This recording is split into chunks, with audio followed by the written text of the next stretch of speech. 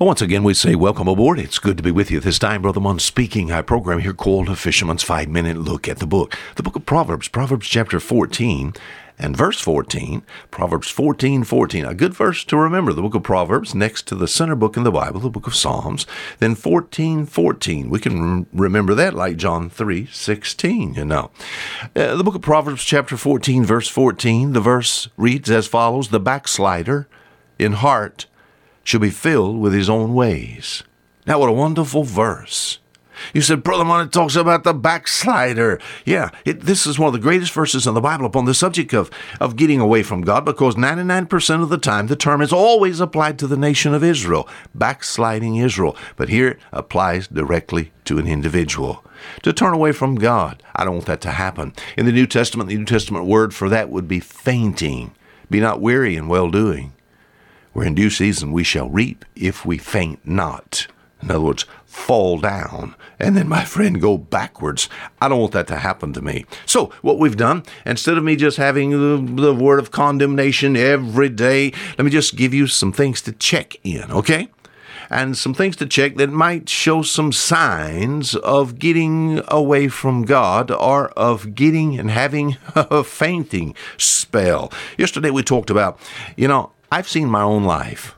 When I begin to get more excited about the things of the world than the things of God, what brings excitement to your heart? Let me just put it like the world would put it, and I don't mean this in a worldly way. What really turns you on? What really brings excitement to your soul? I need to make sure, in examining my heart, that it's not the things of the world. Maybe I've got an opportunity to buy something. Or maybe I've got opportunity to go on vacation. Woo-hoo-hoo, vacation. 2 weeks. We got 2 weeks. I'm so excited I don't know what to do, Vacation's good. And nothing wrong with that. Honor God during that time. Maybe it's an opportunity to eat out. I'm so excited. We're going to be eating out with some special friends. We're going to have some friends over, Or maybe we're going to watch a particular TV program. Maybe go to the movie. Shame on me. What excites me? What turns me on? I need to examine my own heart. It needs to be the things of God. Now, I'm talking about the heart. I'm not talking about your old flesh, The only thing to turn your flesh on is just fleshy, worldly things. But inside your heart, can you sing Amazing Grace? How sweet the sound that saved a wretch like me. It was amazing grace that found you. God's grace is always amazing, because why did he choose to fool with you and me, Saved a wretch like me. I was a wretch. I've seen people who said, well, I wasn't that. Oh, yeah, we were wretch. We were wretched. You said, what have you seen? I've seen this happen. I've seen people where there was an increase in a critical and self-righteous spirit. I've seen these people begin to pick up, my friend, on just condemnation. I've had some people say something like this: I've got one talent, and that is criticism. My friend, you ought to bury that talent. For many, they only exercise is jumping to a conclusion, Just criticism, condemnation. I don't like this. I don't do that. I'm against this.